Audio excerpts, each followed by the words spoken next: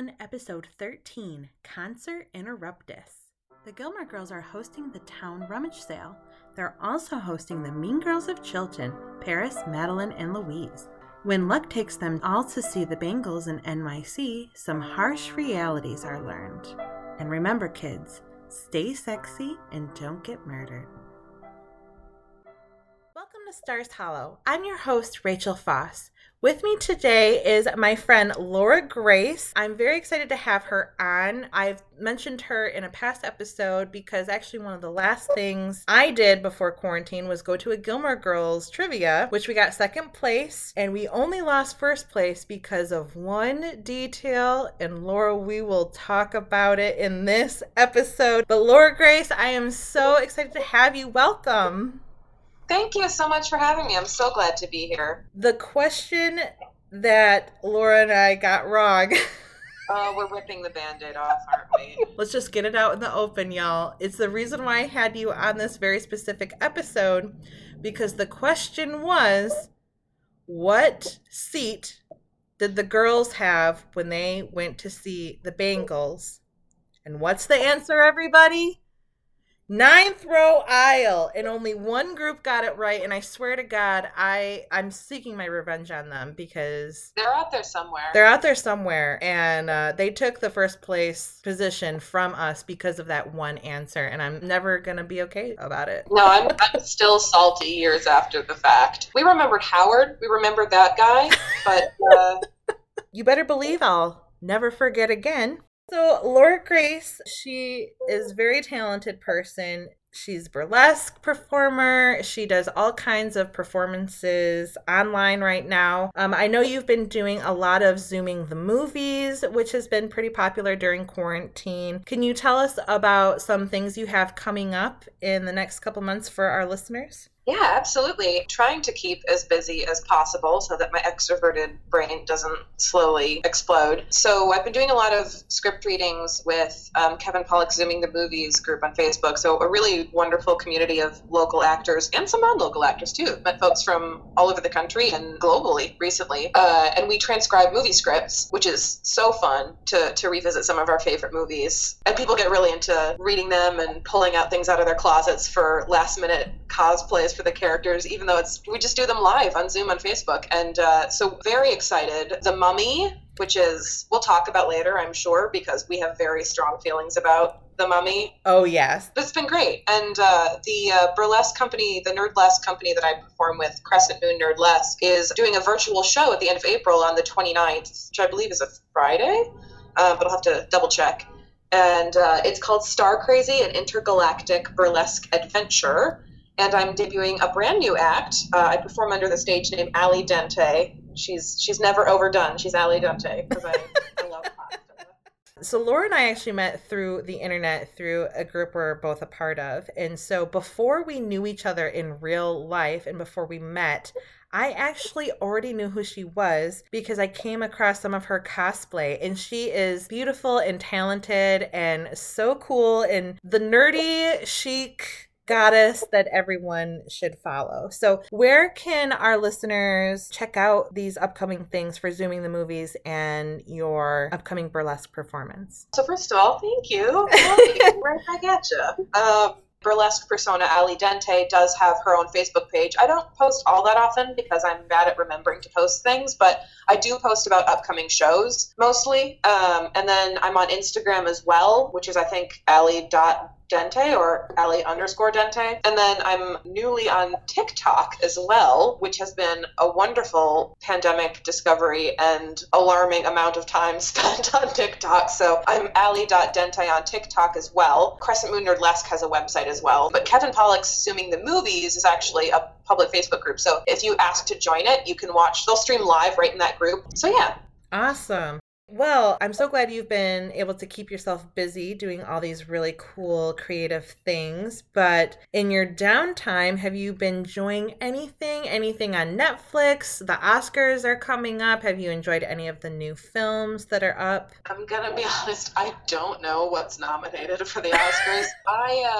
I've watched a lot of shows over the last year, but I've also been trying to make an actionable effort to find hobbies and things to do that aren't necessarily watching things as well. So I've taken up cross stitching. Dame Judi Dench, when she's on set, she sits and she cross stitches pretty patterns that have like swear words in them and stuff. Of course she does. Yeah. So I started doing that, which is really cathartic. And I bought a pair of roller skates and I've started mermaid swimming, which is really fun. But I have watched a lot of shows. Okay, I have to pause you right there because you are now the fourth woman that I know that has bought roller skates in the past couple months. What is this new roller skate trend that apparently I am not knowing about? It's only come up because I've had so many friends of mine post that they have bought roller skates. Is there something I'm missing? Well, it's something I've wanted to do for a really long time because I've always thought in my head that I would be really good at roller derby. And I used to be a figure skater for like 10 years. I'm actually surprised you are not in roller derby because you do seem like someone. Well, a lot of my burlesque friends are in roller derby. Yeah, because we enjoy wearing fishnets and having an outlet for our internal aggression. It's kind of like a resurgence of the retro vibes. And I was like, you know what? Now's the time. So I found a really cute pair of pink rainbow roller skates that look like something out of Xanadu. And my ankles are screaming in agony. But little by little, I'm rebuilding that muscle memory, like down to the end of the block and back every day. It's great exercise. And I think it's part of it, too, is that we're stuck inside. So it's nice having a reason to go outside and do something physical. But it's also like a lot of us can't really go to gyms right now or are having a hard time finding ways to stay fit. And so it's a way to make exercise during a pandemic entertaining because you feel real cute. Oh my God, those are amazing. Wait, I'm taking a picture so everyone can see. Those are incredible. If you are ready, we can get started on this episode. Yes, let's do it. Well, the name of this episode is Kittens in the Toilet. Just kidding. This is Season 1, Episode 13, Concert Interruptus, written by Amy Sherman Palladino and Elaine Arata. Now, I read that this episode title was alluding to the term coitus interruptus, which is a fancy way of saying the pull-out method. And if that's true, wow. I guess we could layer that meaning in this episode for a number of reasons, I guess. I'm still laughing at kittens in the toilet. This episode opens with Rory and Lorelai in Lorelai's bedroom scavenging through the closet because they are running the town rummage sale. Rory is encouraging Lorelai to get rid of some of her more interesting items, but Lorelai is very against this idea. Not even the 80s halter with tassels. Lorelai's fashion genuinely upsets me in this episode. Rhinestone bandanas, tie-dye, American flag outfit, especially nowadays, that's a big no for me. Yeah, there's a visceral response I have to, but tie-dye I can get behind. I know tie-dye is back in fashion, but honestly, it's not something I liked back then when it was in fashion. And it's like, it's that other thing where if I liked it when I was young, or when it was around when I was young, it's something that I associate with being a kid, and I can't help but think just like elementary school tie-dye.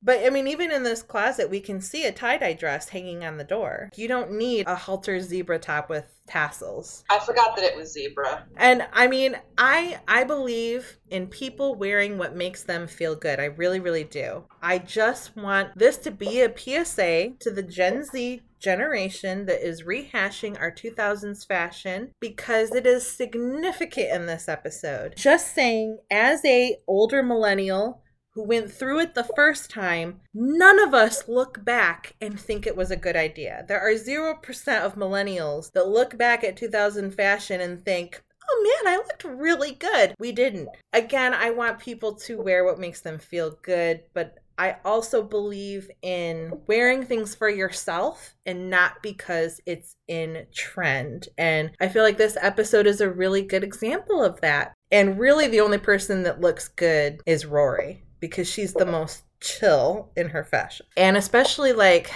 oh my gosh, if low-rise flares come back, no. I'm going to burn it all to the ground because it is the reason why so many women my age have body dysmorphia. Because in order to fit into those jeans, you had to be thin. And if you weren't, then go fuck yourself. And actually, I read an interview from Amy Sherman Palladino that the biggest thing she had to do during the early seasons is paint out butt cracks in editing because low-rise jeans were in fashion and everything was low-rise. But low-rise don't work on anybody unless you are a pencil. So even on someone like Rory and Lorelai, who are naturally like very small women, they still had to paint out butt cracks in every episode. I will bring the gasoline and the matches we burn into the ground. Rory takes a chunk of Lorelai's clothing out of the closet without looking, but really knowing Lorelai's style, it's probably for the best. Although I do kind of like this white and gray striped top that's sitting on top of this pile. That actually looks kind of cute. Lane and Rory are downstairs organizing all the bags of stuff that people have dropped off so far. Luke comes by and drops off a bag of clothes, rags, and old pots and pans. And I think about this a lot. Who are they reselling those to? It's a very small town. Are they reselling it to each other? Are they just gradually cycling each other's stuff? What do they do with it?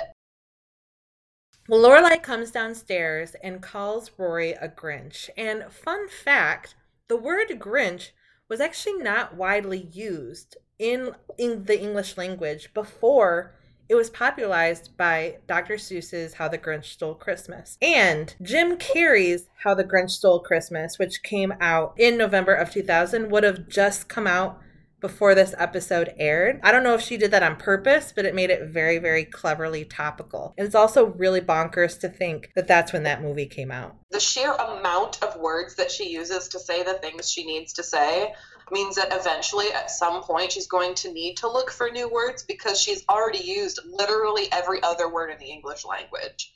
I know that both Lauren Graham and Scott Patterson quit smoking for this show specifically because of the amount of fast-paced dialogue they had to do. So they figured that they literally needed their lungs to breathe and couldn't keep smoking because of the physical demands of the amount of dialogue they had. Oh my God, you're kidding. Yeah, they kind of like supported each other through quitting smoking because of the amount of like snip-snappy dialogue they had. Yeah, there's no way. Even when I do this podcast, I get pretty breathy. Well, are there crackers? Somewhere in the state of Connecticut, but in the Gilmore house? Who wants cheese? Only Lane wants cheese. And Lorelai, in a horrifying turn of events, brings her a plastic-wrapped Kraft single. Though this is horrible because it's not really cheese, it actually feels quite normal for a 2000s teen snack. I feel like this was before the slow food movement, and it kind of changed our perception of food snacks for teens. Like, we weren't munching on Baby Bell back then. You want a cheese? Kraft single. How are Kraft singles the only form of cheese they have in their house? But their cheese diet is really shit cheese. It's like Velveeta, Cheese Whiz, and Kraft singles. Yeah, because that's right. I mean, when they're making mac and cheese, she's literally ripping up Kraft singles and throwing them in the bowl. Yeah, and putting Cheese Whiz on cheese popcorn, which is also horrifying. And most importantly, kittens in a toilet poster. Dun dun dun.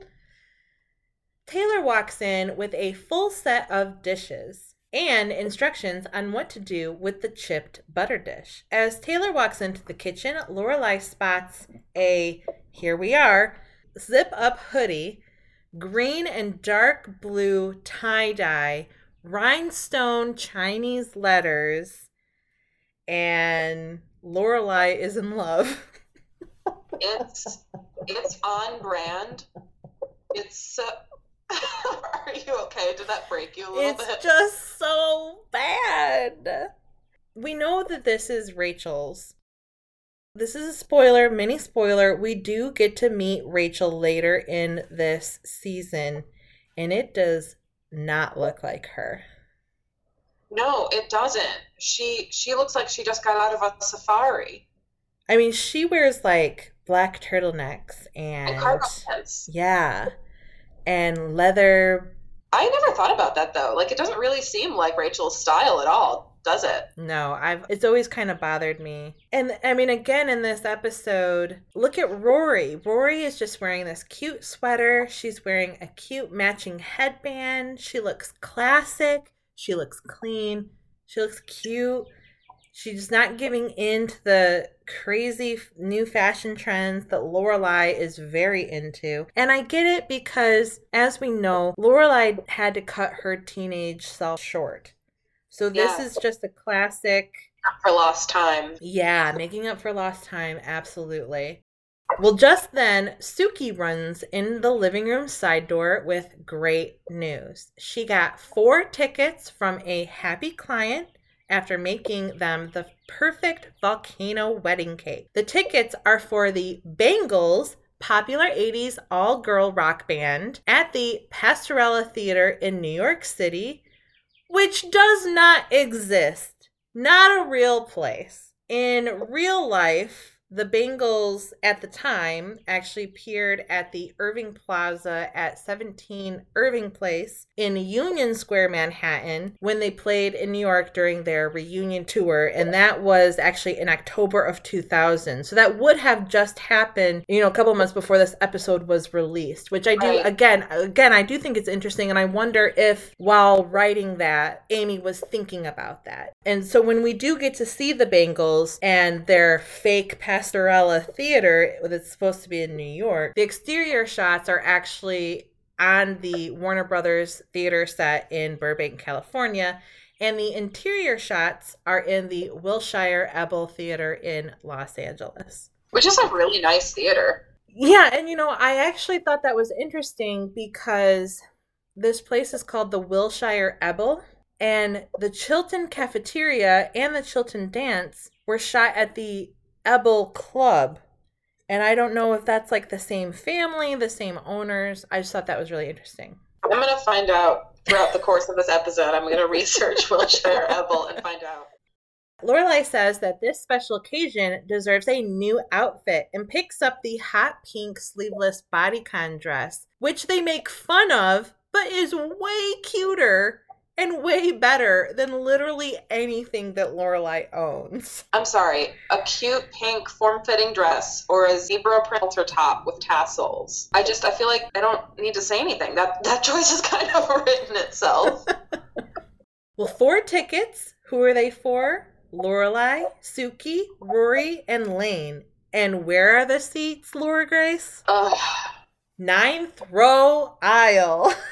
I just groaning because I'm still salty about it. Well, now we are at Chilton. Rory's teacher is discussing the upcoming debate for their class. The subject, did Charles I receive a fair trial? What class is this? Because we know that Mrs. Ness teaches history because that happened in episode 2. Right. So do we think that this is like a world government class? I don't know that I remember it. I don't think they ever say specifically what Miss Caldecott teaches. My guess would be world government. It's something I'll have to keep an eye on. I don't recall Miss Caldecott ever coming up again, but we'll have to wait and see. Well, Miss Caldecott is played by Deborah Thieker. Deborah has been an active actress since 1987. She's done roles in well-known shows such as Elf, a bunch of Christopher Guest movies like Best in Show.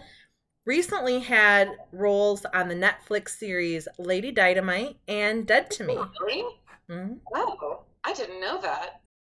So, Charles I. Who's Charles I? Charles I was the second son of James VI of Scots and the first of England. He was King of England, King of Scotland, King of Ireland, from March 27th, 1625, until his execution in 1649. If we look on the blackboard behind Miss Caldecott, we see a bunch of stuff with the Long Parliament.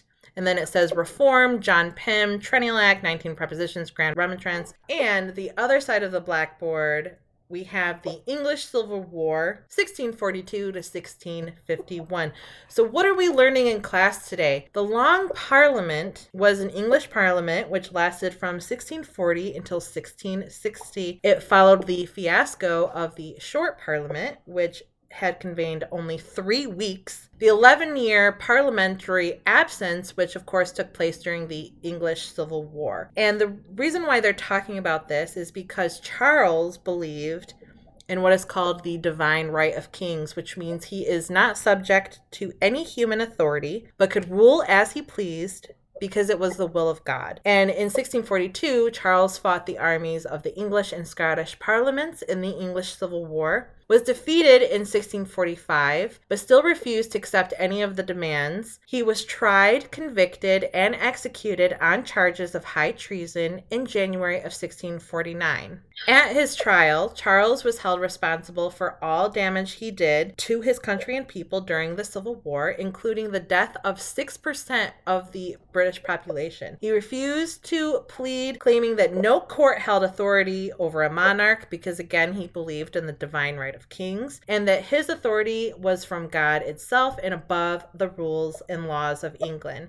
He said that the trial was illegal and its power only came from force. The court challenged the idea that a monarch was immune from prosecution by the state, proposing that the king was not a person but an office. And Charles was not present to hear the evidence against him and had no opportunity to question witnesses, so there would be material for both sides of this argument that Miss Caldecott is referencing. I knew that this story sounded kind of familiar. I was like, why do I know this? I'm not from Great Britain. It's because in season 6 of Downton Abbey, when Mr. Mosley becomes a teacher, is the first thing that he teaches. He talks about the Civil War, Charles I, and the divine right of kings. That's how I knew what they were talking about. Anyway, there's your English history for the day, everybody. I had been reading an article about Charles I too. About a year ago, I was in London and I was at the Tower of London and I got to see like some of the places where he was and some of that took place. And I'm like, that's a really interesting subject for a high school debate, because now, we think as independent, theoretically democratic country, like saying somebody is above the law because they are ordained by God is kind of a silly idea to us. But at that time in England, there were people who legitimately believed that and would fight to the death over that idea. So asking high school students to debate this is good for Miss Caldecott. That's a really clever assignment, I think. And I feel like we could compare it to things that have recently been going on in America. Gee, I wonder why it sounds so familiar. And in the British monarchy, because, with everything coming out about Prince Harry and Meghan Markle, they talk about not what specific individuals in the family have done to them, but how the firm has treated them. And the fact that it really is an office and an institution. I love that we're this in-depth about the curriculum of Chilton. Tristan, however, would not know this because he's too distracted by Rory's beauty to follow along. And in a horrifying moment, the teacher calls him out and humiliates both Tristan and Rory, which, although Miss Caldecott does seem cool, that is not a cool teacher moment. But of course, this is Chilton after all. They do not care about human being feelings. They certainly don't. Rory, Madeline, Louise, and Paris are grouped together for this assignment, so we know that throughout this episode, hijinks will ensue. After class, they all make a plan. Madeline's brother has the measles. Louise's mother is having an affair, and they all just seem okay with that. Interestingly, though, measles were declared to be eliminated in the U.S. by 2000. Not that all cases disappeared, but it would be a very rare thing that Madeline's brother would have the measles in 2001. And I just thought that was interesting. I didn't know the timeline of measles. Does he really have measles? Maybe he's part of the affair. Who knows? That's my new conspiracy theory, that he's part of the affair. And of course, we know from previous episodes that Paris's parents are going through a very messy divorce. Or as Paris puts it, my mother is having the entire place redone. She wants all evidence of my father out of there. So unless you want to sit on no furniture while watching 3 Harvey Fierstein impersonators rip up the carpet and paint everything a ridiculous shade of white and call it Angel's Kiss, we're going to have to find somebody else's house to go. There's no way that Liza Weil can be a smoker either, because I could barely get through that pair. I don't think she is, but also that sounds like a good time. Yeah, I agree. So Harvey Fierstein is an actor and playwright. He's known for his work as a public commenter and writer of gay issues, and his theater work with the Torch Song trilogy, for which he won 2 Tony Awards. And if you don't recognize him from that, you may recognize him as Robin Williams' brother in Mrs. Doubtfire, or as the voice of Yao in Disney's animated 1998 film Mulan. I also really enjoy him as Edna Turnblad, Tracy Turnblad's mom in Hairspray. I always forget that he's Yao in Mulan, and then I remember it, and then it just brings me so much joy. But of course, as much as I love Paris as a character, sadly, this means that Paris is most likely referencing Mr. Firestein's queerness, and not in a positive light. But also, more importantly, what we need to understand is that that line was written by someone. Anyway, they decide to meet at Rory's house. Tristan comes over to interrupt and flirt with Paris, but of course we all know that he's just doing it to get at Rory, since he purposefully leaves Rory out of his goodbye. Poor sweet deluded Tristan. Louise says, Tristan suddenly has very big eyes for you, Grandma. Louise is referencing the popular story The Little Riding Hood, the famous fairy tale about a young girl and a big bad wolf. Back in Stars Hollow, Rory and Lane are walking to Kim's Antiques. What's confusing about this scene, again, this should be either late January or February, but it is perfectly green, and they are wearing light spring jackets, and Lane is wearing thick mittens, and I just don't understand what's happening. And the layout of Stars Hollow also makes no sense to me. The geographical layout. And I think that it's definitely like a bubble that surrounds the town, and Taylor controls the weather. That's one I have not heard before, but I love that. Taylor would totally be like, as of this day, it's going to be spring weather, so that the grass can be green for Easter when they hide all the eggs. That is so funny. Rory is telling Lane about the school project, and Lane says, all 3 of them, huh? Double, double, toil and trouble. With the pricking of my thumb, something wicked this way comes. You're really doing well in that Shakespeare class, aren't you? Rory is comparing Paris, Madeline, and Louise to the 3 witches from Shakespeare's Macbeth. Also, we will hear that last line again in this show at least one more time in the fall episode of The Revival during the trippy Life and Death Brigade scene. I do think it's interesting here that Lane is trying to bargain with herself on her spiritual lie punishment. And this is a question I have for you. Like, what do you think? Do you think that Lane is being sarcastic? Or do you think that at this point in Lane's life, because she is only 15, 16 years old, that she is actually following the Seventh-day Adventist teaching and believes in it and believes in purgatory because it is what she has grown up with? Or do you think that she's like making fun of her own life situation? I've actually thought about this a lot because I think Lane's a really interesting and underrated character. I grew up in a Christian household, and I stopped following and going to church when I was, a young teenager. And so around the same time that Lane would have started, and of course, Lane was already on her journey to rock and roll. I think that, and I don't know a lot about Seventh-day Adventist teachings, the impression I get from the writing and the way Keiko Jaina portrays Lane in this episode is that of not necessarily believing in that, but the guilt of doing anything outside of it, dealing with the leftover guilt from that, kind of like the fear of what will happen to them if they don't, I think controls a lot of Lane's decisions. So I think it's mostly fear and guilt based where that comes from. I definitely understand that. I mean, I didn't grow up in a super Christian household. I actually became more Christian when I was in high school and then in college. But then once I got to college, I was like, wait a minute, there's a lot of things I've learned about life and they don't quite match up with how the Christian world sees things. And I was at a very nice church where we would love and accept gay people, and we would love and accept people who had sex before marriage. And that wasn't the issue, but it was still that quiet underlining thing of, but you shouldn't. And it just didn't match up to the people I was meeting at college. And I'm like, I can't I just can't imagine why God would leave this person out. Why do I have these feelings? Like, and why do I have these sexual urges if God didn't want me to have them? Like you're telling me that nothing can separate me from God's love, but then you're also telling me that this doesn't quite fit what God wants, and that just didn't work for me. And that's when I was finally starting to be like, well, that they can't be the same thing together. So you either have to change the story or this isn't right. So, but it's still all the time like sometimes I think, oh, I forgot to thank God for this. Like every once in a while, I feel that way. Like I don't want God to think I'm not thankful because that was so pressed upon me. Like you always got to thank God for the things that you have because he's always listening. You know, it's that kind of thing. Like he's always listening. He's always watching everything you do. In this case, it's Mrs. Kim because right. She's literally watching everything you do.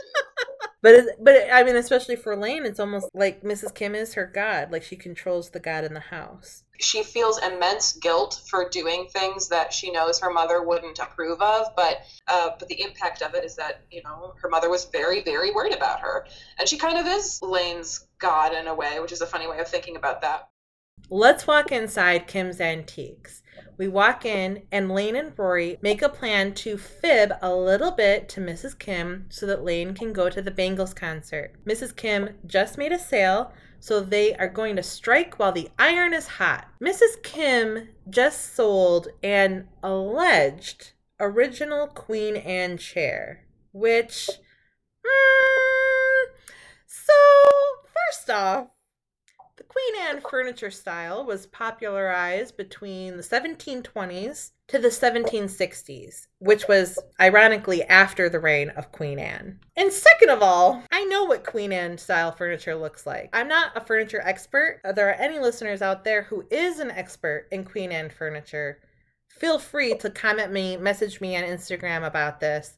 But I know enough about design and style to know what Queen Anne chairs look like. And that is not a Queen Anne chair. It is way too modern looking. No way it is that perfect looking after 300 years. Also, an original 18th century Queen Anne chair can run anywhere between $1,500 to $6,000 or more, depending on the quality and condition.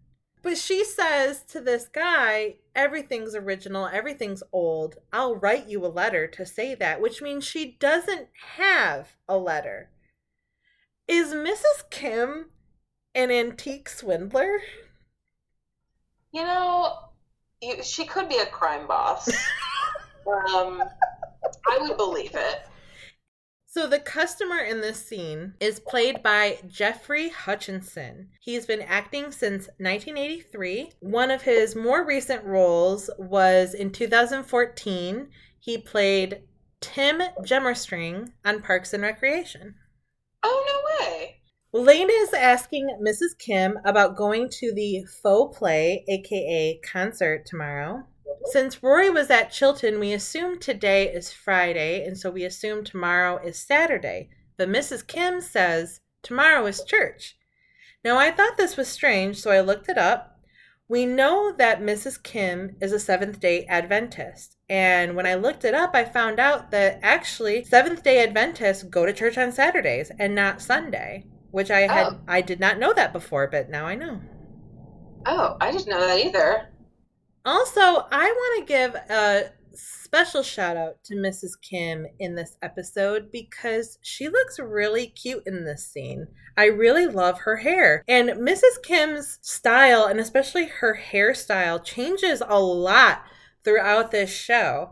Like from episode to episode. I feel like more than any other character. And I really like her in this episode. I think she looks super cute and very well put together.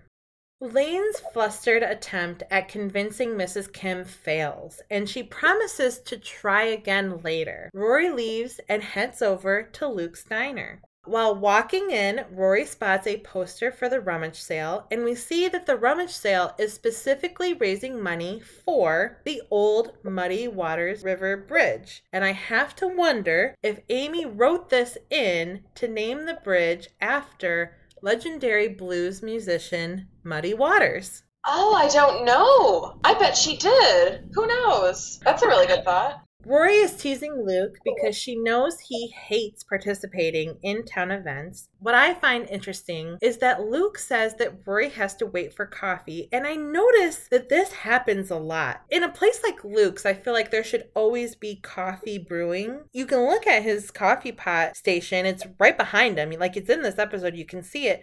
And he has one of the industrial ones where you put the coffee pot and you brew the coffee. And there's 2 places for him to put 2 extra coffee pots on warmers on the top. And there's 2 brewing stations, which means he has the opportunity to have 4 coffee pots at one time. And it just, because of how often it happens, I just find that really weird. Maybe 2 of them are decaf. And there's only 2 pots of regular coffee, but most people drink regular coffee, so he just runs out of coffee quicker because he doesn't know how to portion out regular for decaf. Because, Luke, please, everyone in this town drinks regular. Nobody in Stars Hollow drinks decaf. I also noticed that there's a really cool looking old-timey antique radio on top of the mug shelf right above Luke in this scene. And it's just a fun observation. Lorelai walks in looking completely bananas in a leopard cowboy hat and that tie-dye zip-up hoodie. Oh, girl.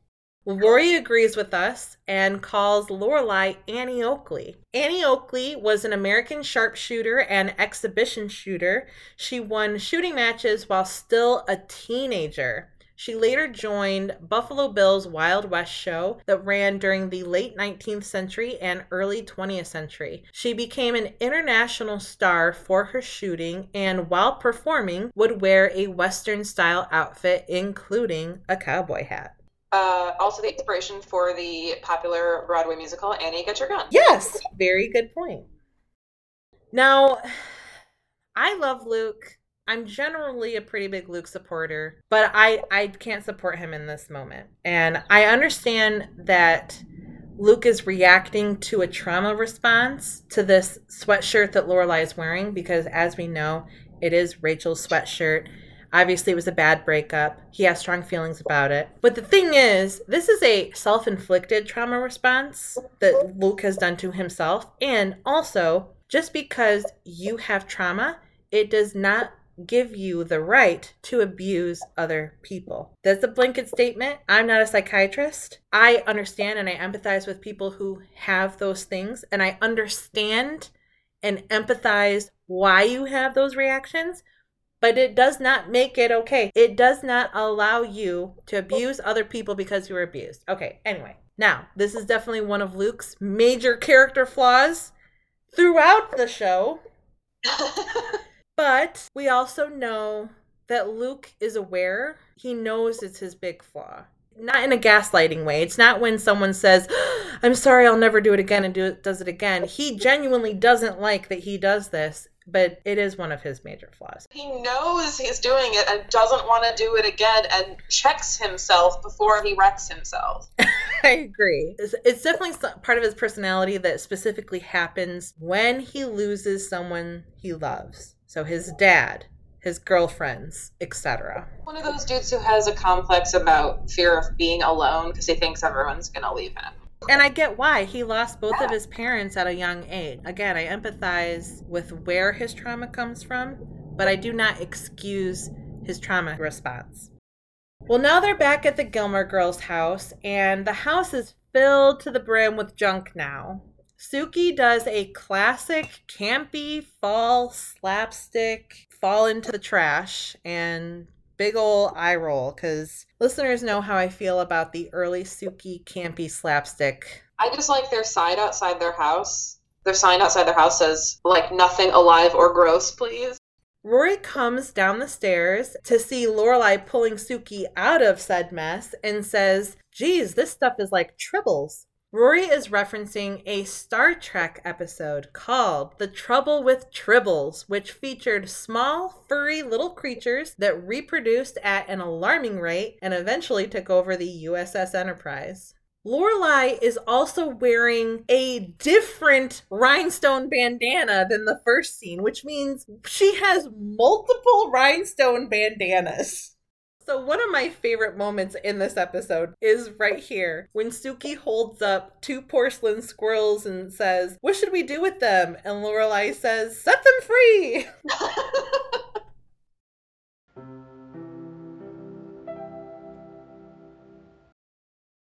Miss Patty comes in with her old boom boom dancing drums that she danced on at the Copacabana in 1969, which is just what makes Miss Patty so freaking cool.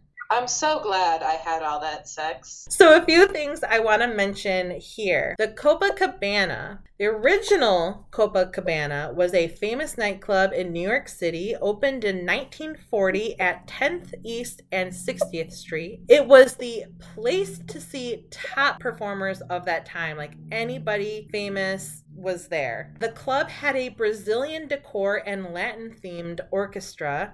Their showgirls wore bananas on their heads in the style of Carmen Miranda, who also appeared in the 1947 film Copacabana. So we assume that Miss Patty was one of the famed Copa girls in 1969, which is why she was on these drums. So just picture Miss Patty in a head wrap, covered in fruit, banana earrings, wearing a tie front bikini. I mean, legendary. You can also see the Copacabana featured in another ASP show, The Marvelous Mrs. Maisel. Now, Maisel hasn't performed there yet, but she does go to the Copacabana in the show. And recently was also featured in the film One Night in Miami. The Copa still exists, but has changed locations several times. It's not the same thing. It is also currently closed and has been closed since 2020 during the COVID-19 pandemic.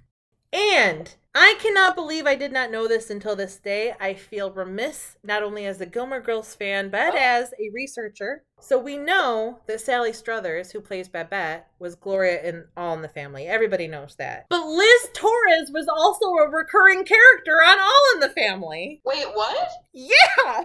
Hold on. Hold the front door. Hold the front door so that Babette can carry plants and turn her house into a jungle. But it means that Miss Patty and Babette, who are BFFs in this show, have known each other since the 70s. Oh, that brings me so much joy. Well, back inside the house, Rory just got off the phone with Lane and informs Lorelai that Lane cannot go to the concert because she told her mom the truth that it was a concert. And the thing is that one episode ago, literally in the last episode, Double Date, both Lane and Rory get in trouble for lying to Lorelai and Mrs. Kim. Lorelai makes a whole to-do about not lying to Mrs. Kim and the mom code and yada, yada, yada. But in this episode, Lorelai is totally encouraging Lane lie to Miss Kim, and she's saying, "Oh my God, I can't believe she didn't lie to Mrs. Kim. So stupid." I just feel like as a parent, that's not consistent. As a fellow mother, that's not consistent. I also don't think it's okay to take another person's 15, 16-year-old daughter out of the state and not tell them what's really going on. Yeah. It might stem from Lorelai's emotionally torn between being in like the mental state of a teenager, but being faced with the real world responsibilities of being a mom, so she might feel bad. Miss Patty is inside and she picks up the hoodie that Lorelai bought and recognizes it. Suki and Patty realize it must have belonged to Rachel. Rachel is Luke's very serious ex-girlfriend, travel photographer, great beauty, broke Luke's heart. And apparently Lorelai had no idea that Rachel existed, which at first I thought was weird, but then I realized when I looked at the timeline, it actually might make sense because they didn't move into that house until Rory was a little bit older, so I know that. She didn't really know Luke until a couple years ago, and we know that from future episodes when Luke and Lorelai talk about their timeline. So when I really, really think about it and dive deep, it actually does make sense that she might not have known that Rachel exists because nobody's allowed to talk about it. Luke doesn't want to talk about it. Luke doesn't want you to talk about it. So when I really looked at it, it did make sense.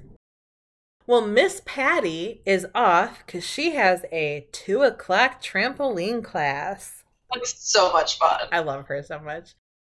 Paris, Madeline, and Louise finally arrive in a very fancy 2001 BMW Coupe convertible. Madeline could be a walking ad for the 2000s fashion in this scene, and I kind of love it.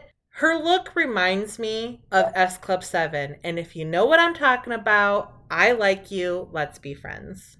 Lorelai says, sorry for the House of Horrors. She's talking about how messy her house is, but she's referencing the 1946 film House of Horrors, about a disfigured madman that goes on a murderous rampage. The film is regarded as a B-movie horror classic. They're getting ready to work and laying the ground for their project. Rory will do the conclusion and is trying to be chill. Madeline is trying on a scarf and will do the introductions. Louise will handle questions and is trying on a top hat. And Paris, Le Pitbull, will handle the debate and is already about to lose it. Vintage dear, filthy darling. Also, Paris always calls Madeline Madeline, but she's the only one and later stops doing that. But in this episode, she consistently calls her Madeline. So I don't know if it's because Paris feels like it's the proper way to say someone else's name, or maybe it is and nobody else pronounces it right, or maybe she's doing it on purpose because she's a bad bitch and Paris does whatever she wants. I kind of like the second thing you said. I'm on board with I'm going to do it out of pure spite and disdain. Because we're technically friends, but also I don't care for you, so I'm going to say your name incorrectly. Madeline talks about a vintage store near her therapist's office, which, good job, Madeline, and how she found an original Pucci top for practically nothing. And Louise says, Pucci is very in right now. Pucci is an Italian fashion brand synonymous with bright geometric designs, and when Madeline says she found an original Pucci top, she means in a vintage store. That means it would have been designed by Emilio Pucci himself, who passed away in 1992. Now, I was 15 and a sophomore in high school when this episode first aired. I had no idea what the hell they were talking about. But looking up this designer and the kind of clothes it is makes a lot of sense that it would be the type of clothes that were popular in 2000 and 2001. And like I said, anyway, moving on. The conversation turns to Louise teasing Paris about Tristan and how they would love to have a boyfriend like Tristan, but would also love to have a boyfriend like Rory's boyfriend. Louise asks if they're still Joni Loves Chachi. Joni Loves Chachi was a spin-off show from the popular Happy Days sitcom starring Erin Moran and Scott Baio. Rory's response might be because of how yuck the sentiment is, or because how famously disastrous that show ended up being, and she doesn't want her relationship compared to it. Then Louise asks Rory how long it's been, and this has always bothered me because Rory says, a month? No, it has not been a month. There's no possible way it has been a month. Number one, we know later Dean thinks that their relationship started on Rory's birthday because that's when he gave her the bracelet. That was in October. This should be at least January, possibly February. Second, if Rory wants to say that it's when they officially became boyfriend and girlfriend, we know for a fact that that was on December 9th because that was the date of the Chilton dance. It's not physically possible for it to have been only a month. And I just feel like with the amount of work and effort that goes into their scripts and all the detail that goes into this show, they couldn't have looked at 2 episodes ago to make sure that this line wouldn't bother me for the next 20 years. And there's a few episodes apart we might not have noticed. What just happened? And was it when they first officially said the words boyfriend and girlfriend aloud? But then they did. So the continuity is a little wackadoo. Well, Louise finishes with, so how good of a kisser is Paul Bunyan anyway? Louise, Madeline, and Rory giggle to the dismay of Paris. Louise is referencing Paul Bunyan, a giant lumberjack from American folklore. And I think Louise is probably saying that to mention Dean's tallness, which she also comments on when she meets Dean for the first time at the school dance. And Laura, I have a very important question to ask you. Yeah. Do you think glitter eyeshadow is trendy or trashy? I have very strong opinions on glitter eyeshadow as a burlesque performer. I think glitter eyeshadow is trendy, and here's why. Carrie Fisher, that's why. I don't need to hear any other explanation. I already agreed, but now no one else can argue. Thank you. I will not be taking questions. I am so glad you attended my TED Talk. Lorelai is upstairs altering all this mess of clothes that were donated, which seems so extreme. I don't think anyone asked her to mend these clothes, and she's just causing problems and work for herself. But I do appreciate her mindset of reuse, recycle. At minute 18 and 31 seconds, if you look right above Lorelai's head while she's mending some of the clothes at her sewing machine, you can see a mic accidentally dip into the camera frame and then quickly move back out. There's so much stuff in their house I didn't even notice. Lorelai is so curious about this Rachel person. Suki tries to give her the scoop and says she liked to move around a lot. She was adventurous. She loved to climb things, fling herself off cliffs, dive into these really tiny lakes, ride big horses, fly planes. So she was Wonder Woman. Lorelai is referencing the superhero character Wonder Woman that we also talked about in episode 8, Love and War and Snow. So Suki's ready to leave. She walks out and says, "See you later" to Rory. The girls ask, "Oh, what's later?" Rory tells them about the Bengal show at the fake Pastorella Theater in New York. They cannot believe that Rory is actually friends and close with her mom. Her mom is 32, which means Lorelai had her when she was 16. That's right, 16. Everybody in this room is 16. If you don't like it, keep your legs closed. Oh my God. At least, I mean, Paris knows her friends. That's for sure. I just love when they finally discover, like, they thought Rory was so boring. But here she is, like, hanging out with her cool mom and going to concerts. And it's the first time they realize, like, she's a real human being with an actual personality, which is really delightful. Paris slips and says, of course her mom regrets it. And Rory really sticks up for herself. She does not hold back. She tells Paris exactly how it is, and I really respect that in Rory. This is very telling for Rory as a character. Rory is a very quiet person. She's very meek. I know a lot of people, there's arguments about, oh, I can't believe that Rory ended up this way because blah, blah, blah. Rory has always been very quiet and meek. That's just who she is. However, she has always stuck up for herself and has always been a vocal advocate for other women as well. And we see that here in this episode, and we'll see that throughout the show in her character. Just then, Lorelai comes in. It's time to order the pizza. One with cheese, one without.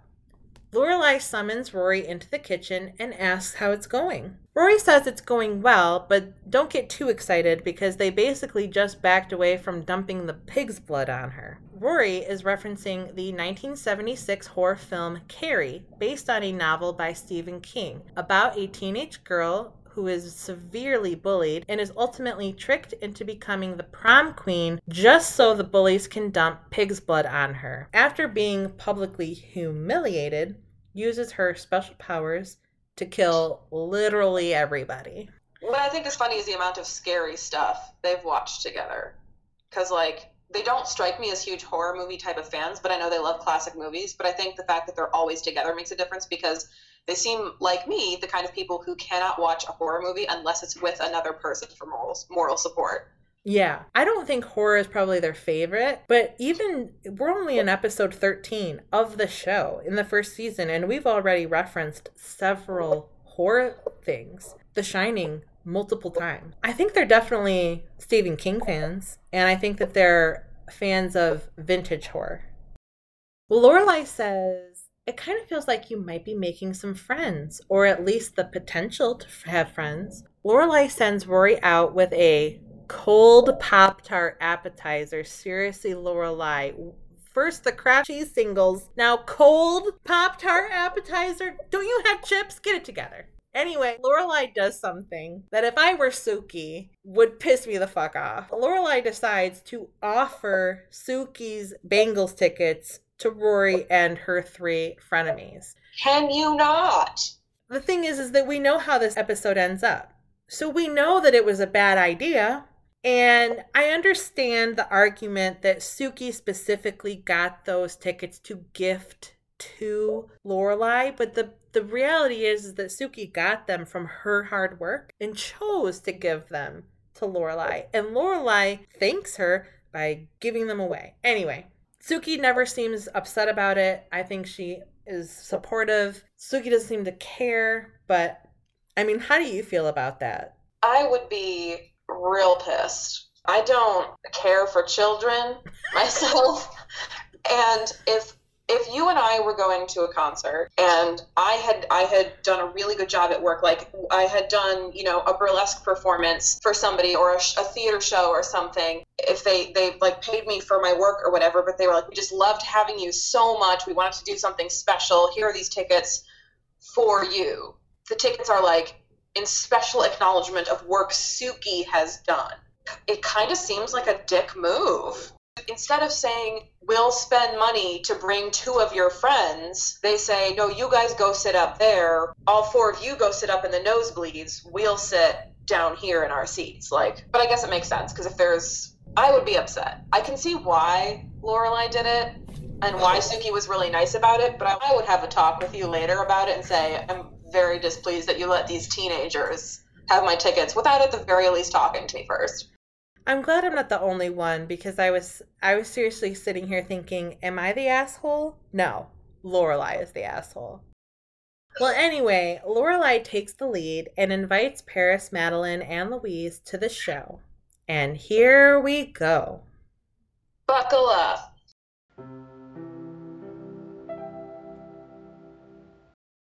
We are in the big NYC. Walk Like an Egyptian is playing. There's no way on earth that they could go into a show like this and get last minute seats. It's just I've never heard of that. We live in an alternate universe in this show, so I guess. Now in this scene, Lorelai at least looks fun in terms of her outfit. She has thankfully not decided to put on sequins, which is a nice change.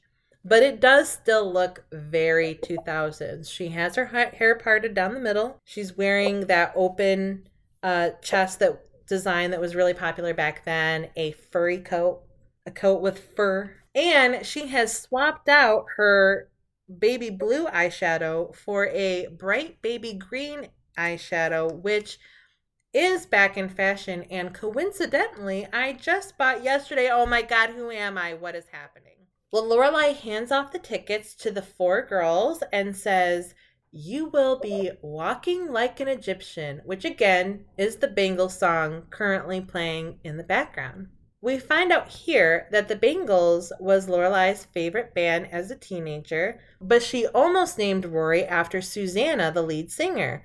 But interestingly, Rory's middle name is Lee, which is also Suzanne's middle name. They're just spelled differently. Well, the girls head down the aisle. The usher points to which aisle, Laura Grace? Mother flipping 9th row aisle, son of a gun. 9th row aisle. The usher is played by actor Loren Lazarin. I bring him up because he is a Chicago resident and has been on popular shows including Pushing Daisies and, of course, Chicago Fire, which is a show that literally every single actor that I know has been on. Lorelai and Suki head up to the nosebleed section. As the girls walk in below, I really love this moment from Madeline, just because Madeline is so real. And I've decided I really like Madeline as a character because she just is always confidently and unapologetically herself. And I think that deep down Madeline is also a good person. I think that she makes really stupid decisions, but I think she's a good person. And I also love that she loves herself. She's kind of like Jess in that way, right? Because she has a lot of her own trauma triggers that are inflicted by her upbringing, and she may not handle them well. I agree. And I feel like there's a time when she's in high school that she starts to get better.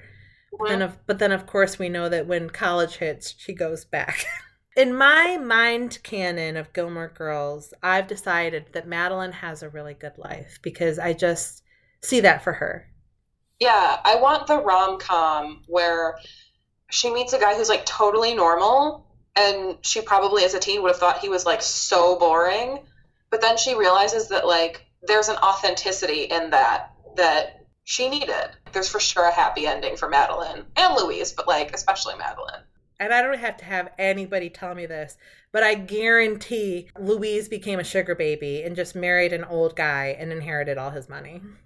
And I think I love that for her. Well, the girls find their seats, and lo and behold, they also find two boys.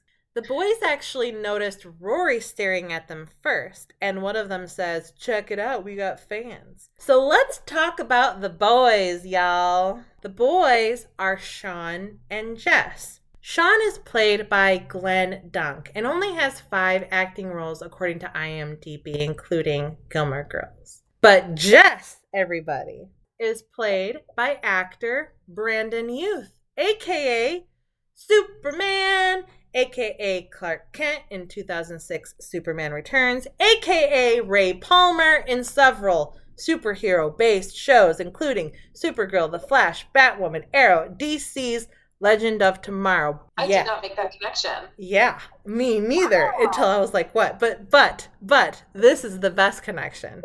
And my favorite. The role I want to specifically mention is Brandon's role in Scott Pilgrim versus the Universe when he played Todd Ingram, aka Envy's boyfriend, who has vegan superpowers and is arrested by the vegan police. You once were a vegan, but now you will be gone. That's a moment for me and anyone out there who is a fan. But do you know that movie? Like, I don't know if you've seen that. I've read a little bit of the graphic novel, but I haven't seen the movie. It is on my very long watch list. I actually just watched it recently, and I think it holds up. The creepiest element of that movie that I feel like is the only thing that wouldn't hold up is the fact that at the beginning of the movie, the main character, Scott, is dating a 17-year-old, and he's 22. The whole premise is that Scott is a piece of shit. So that's why. Scott is a piece of shit, so of course he's going to date a 17-year-old. And also, they don't do anything sexual. That's the only thing that doesn't hit me right, but everything else in that movie is still perfect, including the scene, which I think is probably my favorite scene. And it also has Brie Larson. It's the first thing I personally ever saw Brie Larson in. I think it's cool that both Brie Larson and Brandon Youth became, like, in the superhero world when they were in this together. Yeah, I got very excited when I realized that was him. Because who ever talked about this one random guy in this random episode of Gilmore Girls before? Anyway, Paris knows exactly what's going on. Because Paris is very realistic and understands the world and understands her friends. She says, before it's dark, they'll have every picnic basket in Jellystone Park. Paris is referencing the Yogi Bear cartoon, where Yogi the Bear spent all his time trying to steal picnic baskets from Jellystone National Park, based on the real-life Yellowstone National Park. Paris is comparing Yogi's obsession for stealing picnic baskets to Madeline and Louise's obsession with boys. Man, when you got a snack, you go on the attack. Lorelai and Sookie are climbing up to the very top rows. Their row is literally second from the back wall. Sookie says, "Ever seen Everest?" Everest is a 1998 documentary film about the difficulties involved with climbing Mount Everest. Sookie says, 1,000, okay, we're here, implying that they are in the 1,000th row of the theater. But since they are actually in the intimate Wilshire Ebel Theater in Los Angeles, they are actually in row 22.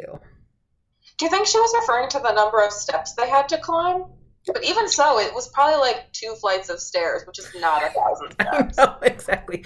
She also could have been just being sarcastic because they had to climb so many stairs. 1,000 is just kind of like a thing you say where you're like, oh my God, it's like 1,000 steps. Like it could have just been an exaggerated expression. Lorelai and Suki start cracking up because of how bad their seats are. Lorelai turns to the guys on the other side of her and says, don't you think this is funny? And a man with absolutely no sense of humor says, you know, I don't. Well, no sense of humor guy is played by John Stevens. And John is actually a producer on Gilmore Girls. He left later in 2004 in order to be a producer on The OC, which is also connected to Gilmore Girls, but we won't talk about that yet. And then after The OC was a producer on Gossip Girl. Oh, no way. Okay. Well, everybody, the show is starting, and here come the Bangles, starting off with the song The Hero Takes the Fall. The Bangles are also all dressed in very 2000s rock star outfits. Next, they play the song Eternal Flame, which might be my favorite Bangles song. I feel like it's the song I grew up with the most. Rory and Paris are enjoying the show, like genuinely enjoying the show, whereas Madeline and Louise, they're enjoying the boys. During the song, Lorelai starts thinking about Rachel again and keeps drilling Suki for more information. So first of all, not only have you taken the seats away from Suki, now you're preventing her from enjoying the fucking show. Can we talk about the significance that is the fact they're talking about Rachel during the song Eternal Flame and the significance of that? Ooh. And Suki also is probably picking up on those same vibes because Lorelai asks if Rachel was a Michelle Pfeiffer or a Catherine Zeta-Jones kind of pretty. Suki says that Rachel was an Elle Macpherson type of pretty. But for those of you who don't know, Catherine Zeta-Jones is a Welsh actress. When this episode aired, she had really only recently become famous in recent roles that she had in Mask of Zorro, which came out in 1998, Entrapment, and Traffic. Michelle Pfeiffer, who would have been more famous for longer because Michelle Pfeiffer is an American actress who gained stardom with Scarface, and then The Witches of Eastwick, and then Dangerous Liaisons, Dangerous Minds, and of course, Catwoman in Batman Returns, which is the best Batman movie, in my opinion. And don't at me, people. That movie is a surrealist masterpiece, and I will not hear anything to the contrary. Wow, that's awkward. Just the Catwoman scene alone. You can't look at it. You can't look at that movie and think, wow, this movie is like, has really good cinematography and really great lines. You have to look at it like you would look at a Picasso. Elle Macpherson, she's an Australian supermodel. She became really popular in the 1980s for the girl next door image, but then of course also became famous and known as The Body because of her incredible figure. So she became a very famous supermodel. Going back to what you said, Lorelai says, wow, I cannot picture that. And Suki drags Lorelai by saying, oh, why did you picture him with a Lorelai Gilmore kind of pretty? Because she knows. Because she's known since day one. Literally everybody knows. Rory knows. Suki knows. Emily knows. Emily has already commented on it. Literally the last person to realize it. Back down in ninth row aisle, Louise Louise informs Paris and Rory that the boys, Sean and Jess, invited them to a party around the corner. Rory is really good about standing her ground and is like, hey, you're a fucking idiot. We're not going anywhere. Are you insane? We're at a concert in New York City. We don't know them. There's literally strange men. We have to meet my mom. What are you thinking? The answer is no. Louise tries to make Rory feel bad by calling her a good little girl. Madeline, of course, like we said, she's always perky positive. She says, we'll totally be back. Like, don't worry. It'll be fine. But of course, it is not fine. So you and I got to know each other through being fans of this podcast, My Favorite Murder, where the slogan is SSGGM, stay sexy and don't get murdered. You know what happens when you leave concerts in a strange city with strange boys that you've never met? Murder. That's what happens. Exactly. Madeline says they'll be in the building at the corner of Waverly and First. Waverly Place is a street in Greenwich Village, Manhattan, near New York University. However, I checked a map of Greenwich Village, Manhattan, and there is no point in which Waverly Place crosses with First Avenue. I did not know. Also, I'm not trying to war with New York City. I have literally only been to New York once, and it was for less than 24 hours. But I do live in Chicago, and Chicago does have a very famous street grid because everything is square and perfectly designed, because we just happen to be the city of architects and city engineers in the 1800s, and it was designed this way. So when I was looking at this map of Greenwich Village, I thought I was going to have a seizure because those streets are crazy. That's really funny. I mean, I highly recommend everyone who is not familiar look at this section of like around Washington Square Park. And I think it's because I'm just so spoiled because I live in Chicago, and you know that our blocks are on a grid. If you go east, eventually you'll hit the lake and you can find your way from there. Exactly. And if you go west, you'll find an airport and rednecks. I looked at this map. I mean, there's diagonals, streets that end and then start up again later. It was horrifying. But also I know that New York City is a lot older of a city than Chicago, so I can forgive it a little bit. But it also made me think of John Mulaney because he does that bit about getting lost in New York. The streets are numbered. Well, you know what? Your numbered streets will start and then stop and then start up again later, so it's not really a good excuse. So anyway, enough ranting about New York City streets. The girls take off. The concert ends. Rory and Paris wait outside for Sookie and Lorelai. And while they wait, Rory asks Paris what on earth she sees in Tristan. We realize here that Paris and Tristan kind of have a long history. They've known each other forever. They've been going to the same school, have had the same classes. They have very similar family situations, both good and bad. Paris knows that Tristan is using her. I imagine that since Paris gets absolutely no attention outside of academia, she appreciates any attention that she gets. Yeah, which is really sad. It's so sad. And I talk about that at the end of this episode as well. Well, finally, Lorelai and Sookie arrive with shirts in hand. And Lorelai throws them and says, "I'm the good witch of the hay." Lorelai is referencing the film Wizard of Oz, which we also discussed in episode 10. Rory tells them about Madeline and Louise leaving, and Lorelai wastes no time springing into action. They run out and go over to the building, which Madeline mentioned before. And speaking of which, right before, we get a quick shot of the building exterior. And that building actually is in New York, but is at 29 Bedford Street in Greenwich Village, but about 6 blocks away from Waverly. All right. Well, they're inside the building. Lorelai starts knocking on every single door in the apartment.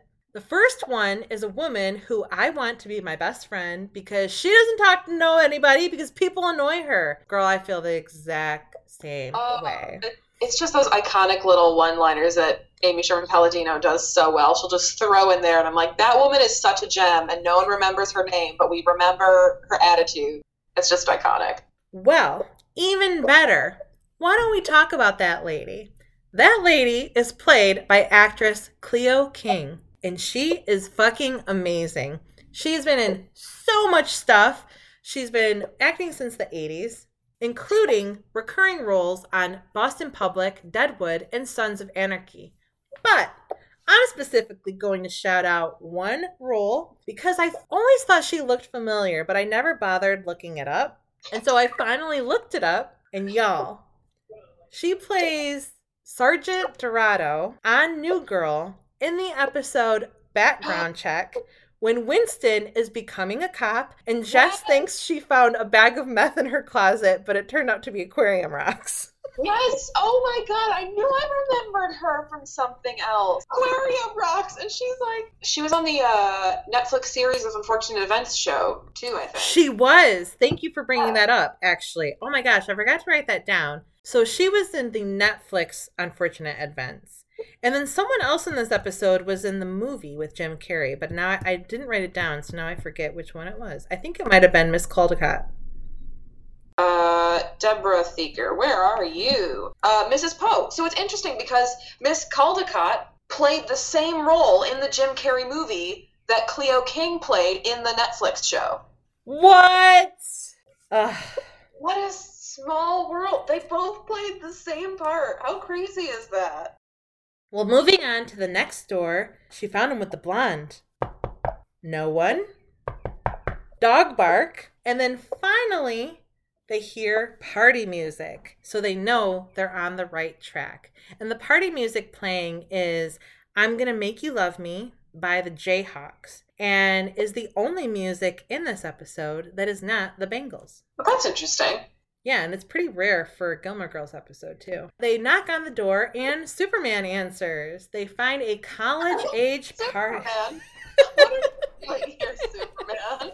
They find a college-age party with underage Madeline and Louise drinking and get them the fuck out of there. This is one of my favorite Lorelai moments. It's a really good adult mom moment for Lorelai. Not only does she get very real with the guy, with Superman, but she gets really real with Madeline and Louise. And just like we talked about, she tells it to them straight.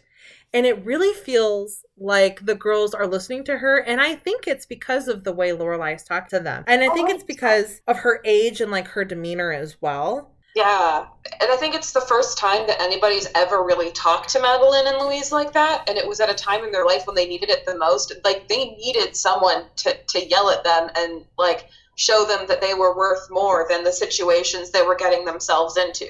I agree. She tells them about how dangerous it is to go off with men that you don't know, drink things that you don't know what's in them, and pretend like you have a clue when you don't. And like you said, I think it's really sad because I don't think anyone else has ever told these girls that. Because I don't think they have anyone in their life who's paying attention to them enough to care what they do. Yeah. And they're taking whatever attention they could get, even if it's in an unsafe situation.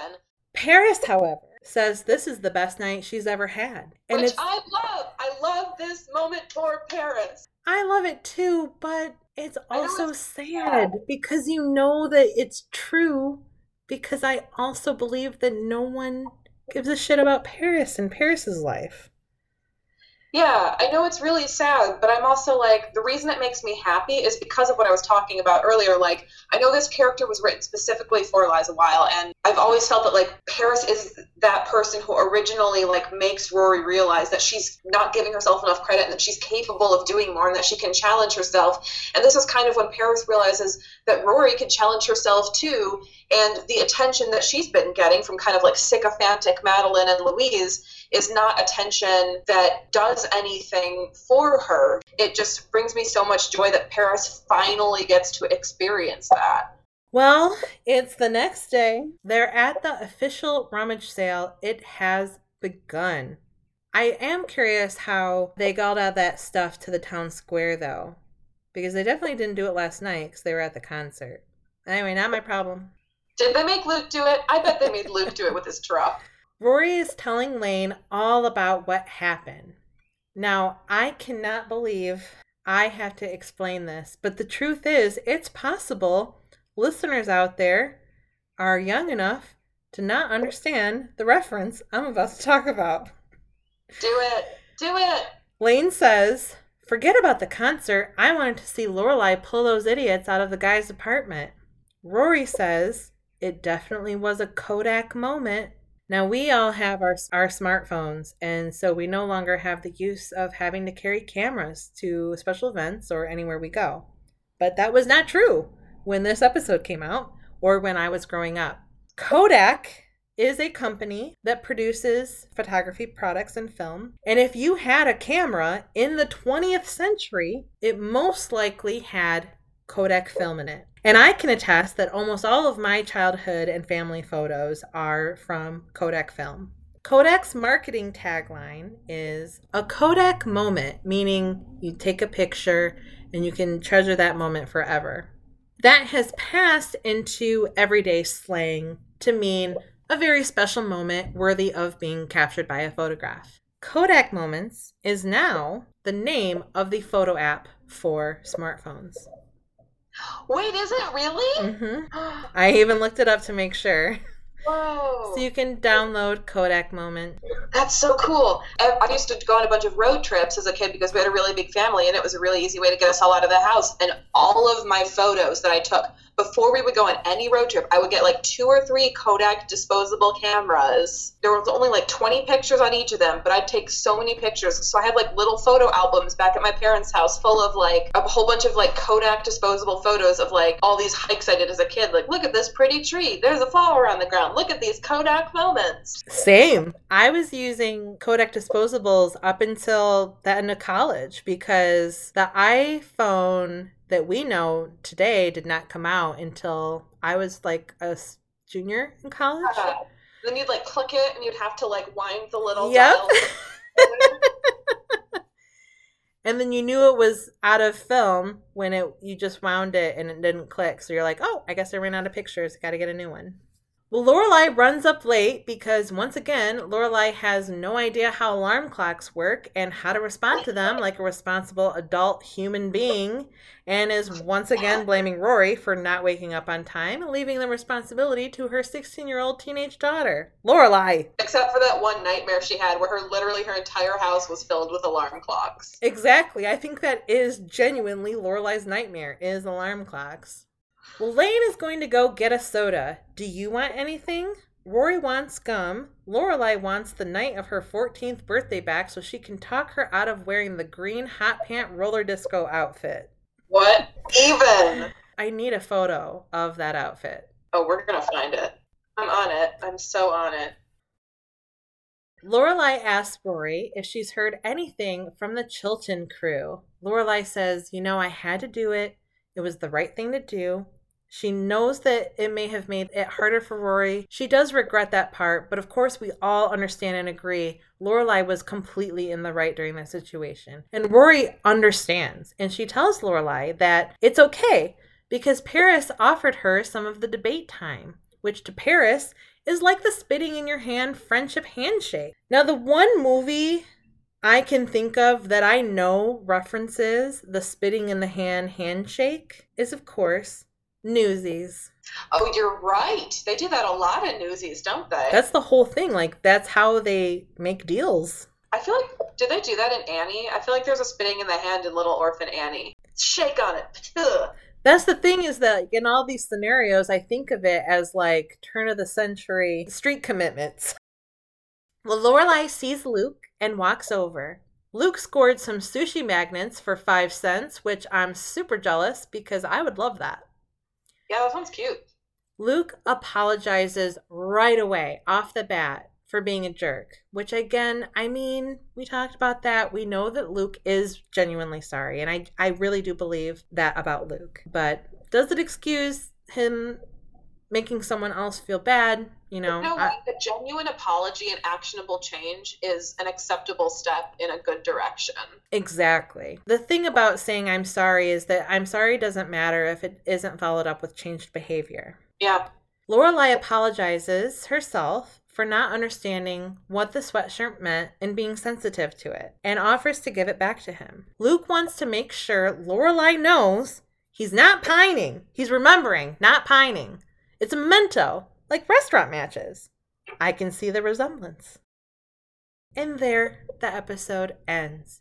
And it's kind of nice to get a Gilmore Girls episode that doesn't end super depressingly, because it's been a while since that's happened. So that's it for Concert Interruptus. So overall, what do you think of this episode? Do you like this episode? I do, particularly because one of the things I love about this show is like the growth of the characters and how Amy Sherman Palladino kind of gives each of them such an important arc. And I think this kind of a catalyst for a lot of relationship beginnings, because it's the first time that Lorelai uses kind of language out loud that implies that maybe she has considered the possibility of her and Luke. Like, she exhibits feelings of jealousy towards Rachel, and it kind of shows, Suki already has known that, and so it touches on the theme of how Lorelai may not know herself as well as she thinks, and the whole dynamic of Paris and Rory realizing that maybe, just maybe, they're not as different as they thought. And Paris is one of my favorite characters too. So I think this episode, while halfway through the season, is one of the most important ones in the season for a lot of relationship beginnings. Diving deeper into this episode made me realize that I actually really like this episode. And I feel like in the past, I've skipped over it a lot for more obviously favorites like Love and War and Snow, or like later in the season, or honestly, season 1 altogether has never really been my favorite. But I really genuinely like this episode. So yeah, I'm so glad we got to talk about it today. So let's move over to the arts and entertainment shelf. Do. Now it's time for the arts and entertainment shelf. In this segment, we talk about the movies, TV, music, and books featured and referenced in each episode. In this episode, the movies referenced are Everest, Wizard of Oz, Carrie, and House of Horrors. So, Laura Grace, are you familiar with any specific of these movies or all of these movies? Everest, Wizard of Oz, Carrie, House of Horrors?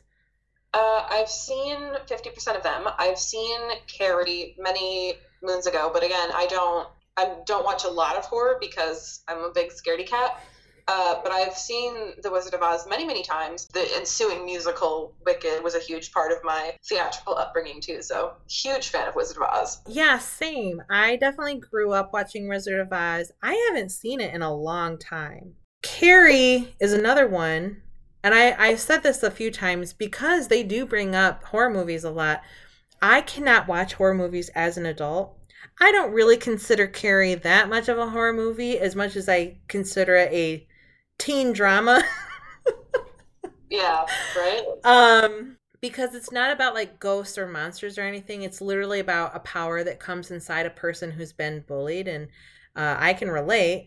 I wasn't bullied that bad, but I was bullied enough to really like the idea of being able to seek revenge on my bullies. So it is something I did watch a lot growing up, but again, it's another movie I haven't seen in such a long time. And I don't really feel the need to see it again, simply because it's another one that is very popular in pop culture. So it's not like I've forgotten anything. I remember everything. Trust me. Yeah. Everest and House of Horrors, never heard of them. And like, you'll understand this.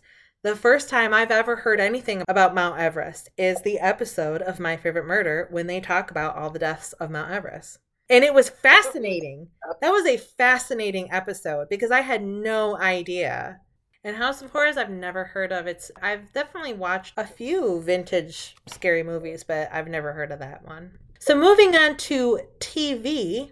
The TV mentioned in this episode is Joni Loves Chachi, The Yogi Bear Show, and Star Trek. Now, I've talked about Star Trek before because it's been referenced, I think, more than once in this show so far. And so I've talked about how when I was young, in the 90s, Star Trek was not cool. Like, you might have liked Star Trek in the 90s, but in society, this was pre-nerd chic culture. Mm-hmm. And Star Trek was the standard creepy comic book nerd guy thing. Yeah. You were not cool if you liked Star Trek. But now you are. And I talked about how, like, you know that it's cool now to like Star Trek because Chris Pine was in a Star Trek movie, so now you know it's cool. But when I was watching Star Trek in the 90s, first of all, I wasn't. My mom was. And that was another part because she was watching Star Trek from the 70s and 80s, and I was like, that's for old people. That's for nerd stuff. Yeah, I have never watched Star Trek in my entire life, not because of a generational gap, but just because by the time I got around to kind of embracing my inner nerd self, I mean, Star Trek was already such a huge thing, it had such a huge following and fandom. It's the same reason I've never watched, like, Doctor Who. Because, don't at me, okay? No, it's not too late. Don't be afraid. There's just this immense amount of pressure starting to watch a show like that, and there's so much of it that it's really overwhelming. And I'm sure I could get into it if I really tried, but I had never watched it. So I never really thought of Lorelai and Rory as Star Trek watchers. So I think it's interesting that they have. But I also know that, like, Star Trek is a really beautiful, important universe, and cinematic, not only cinematically, but, like, as far as, like, humanitarian. Mm-hmm. It was produced by Lucille Ball.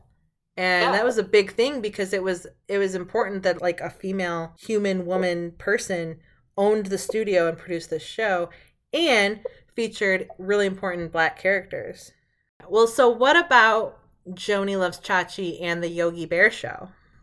So the Yogi Bear Show I actually have watched. Joni and Chachi I know about, but I never really watched it all that much, other than, like, occasional reruns at my grandparents' house. Yogi Bear I have watched because my dad was super into Yogi Bear because he grew up in kind of a rural town and spent a lot of time outdoors, and he was a Boy Scout and I was a Girl Scout, and so vintage cartoons were, like, a huge part of my upbringing, and I used to love old silly cartoons. I actually have seen a fair amount of Yogi Bear cartoons, funnily enough. I love that. I remember watching Yogi Bear cartoons. I don't know that I watched specifically the Yogi Bear Show. And I remember Yogi Bear also being in advertisements for things like cereal and candy and things like that as a kid. Yeah. So, like, obviously I know who Yogi Bear was because it was just something around. But honestly, Yogi Bear is not around in culture anymore. Yeah, and I also feel the same way about Joni Loves Chachi. I remember it being on Nick at Night, but I never watched it. I did watch Happy Days growing up a lot, but never watched Joni Loves Chachi, although I know what they're talking about. Like, I remember those characters in Happy Days. I just don't remember them from the show, Joni Loves Chachi. Well, the books in this show, really not many. The loosely referenced book/television cartoon short, The Grinch, How the Grinch Stole Christmas. Again, very loosely referenced. And then the only other book or author referenced in this episode is Shakespeare, when Rory was referencing Macbeth. And I'm not going to go into Shakespeare because we talked so much about Shakespeare in the Deer Hunters episode. So if you want to learn and talk about Shakespeare, listen to episode 4, The Deer Hunters. So, last on our list is music. And of course, in this episode, the music referenced is I'm Gonna Make You Love Me by the Jayhawks and the Bangles. And if you didn't know that, then I don't know what episode you were watching, because it was that's what this episode is about, is the Bangles. But I highly recommend, if you're not familiar with the Bangles, to start checking out the Bangles, because their music is still good. It's still bopping. I love an all-girl rock band. There's nothing bad. They didn't turn into Nazis that I know of or abuse anybody that I know of. So if I'm wrong. Yeah, it's Eternal Flame Will Never Not Slap.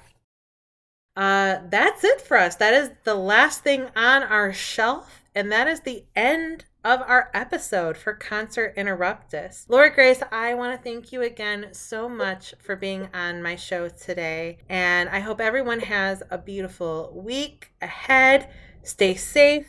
Get your vaccines. Be kind to each other. And I'll see you next time. Hey, all my gorgeous listeners out there. I just wanted to pop in and leave a quick note and update for you. As things are changing and the world is opening back up, my schedule and lifestyle are also drastically changing. I have to reorganize some things to make sure I can still fit this podcast into my life.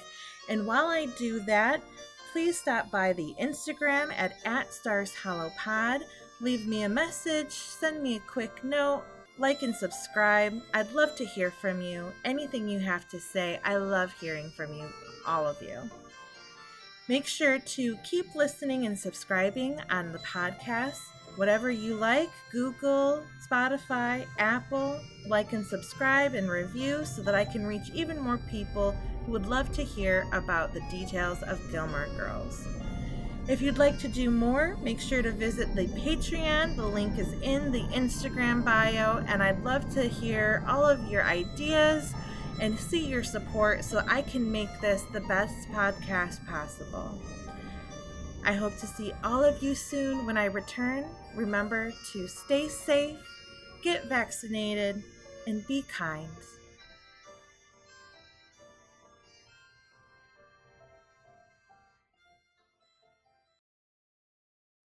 Do you want to do a sing-along with me right now? Oh my God, can we?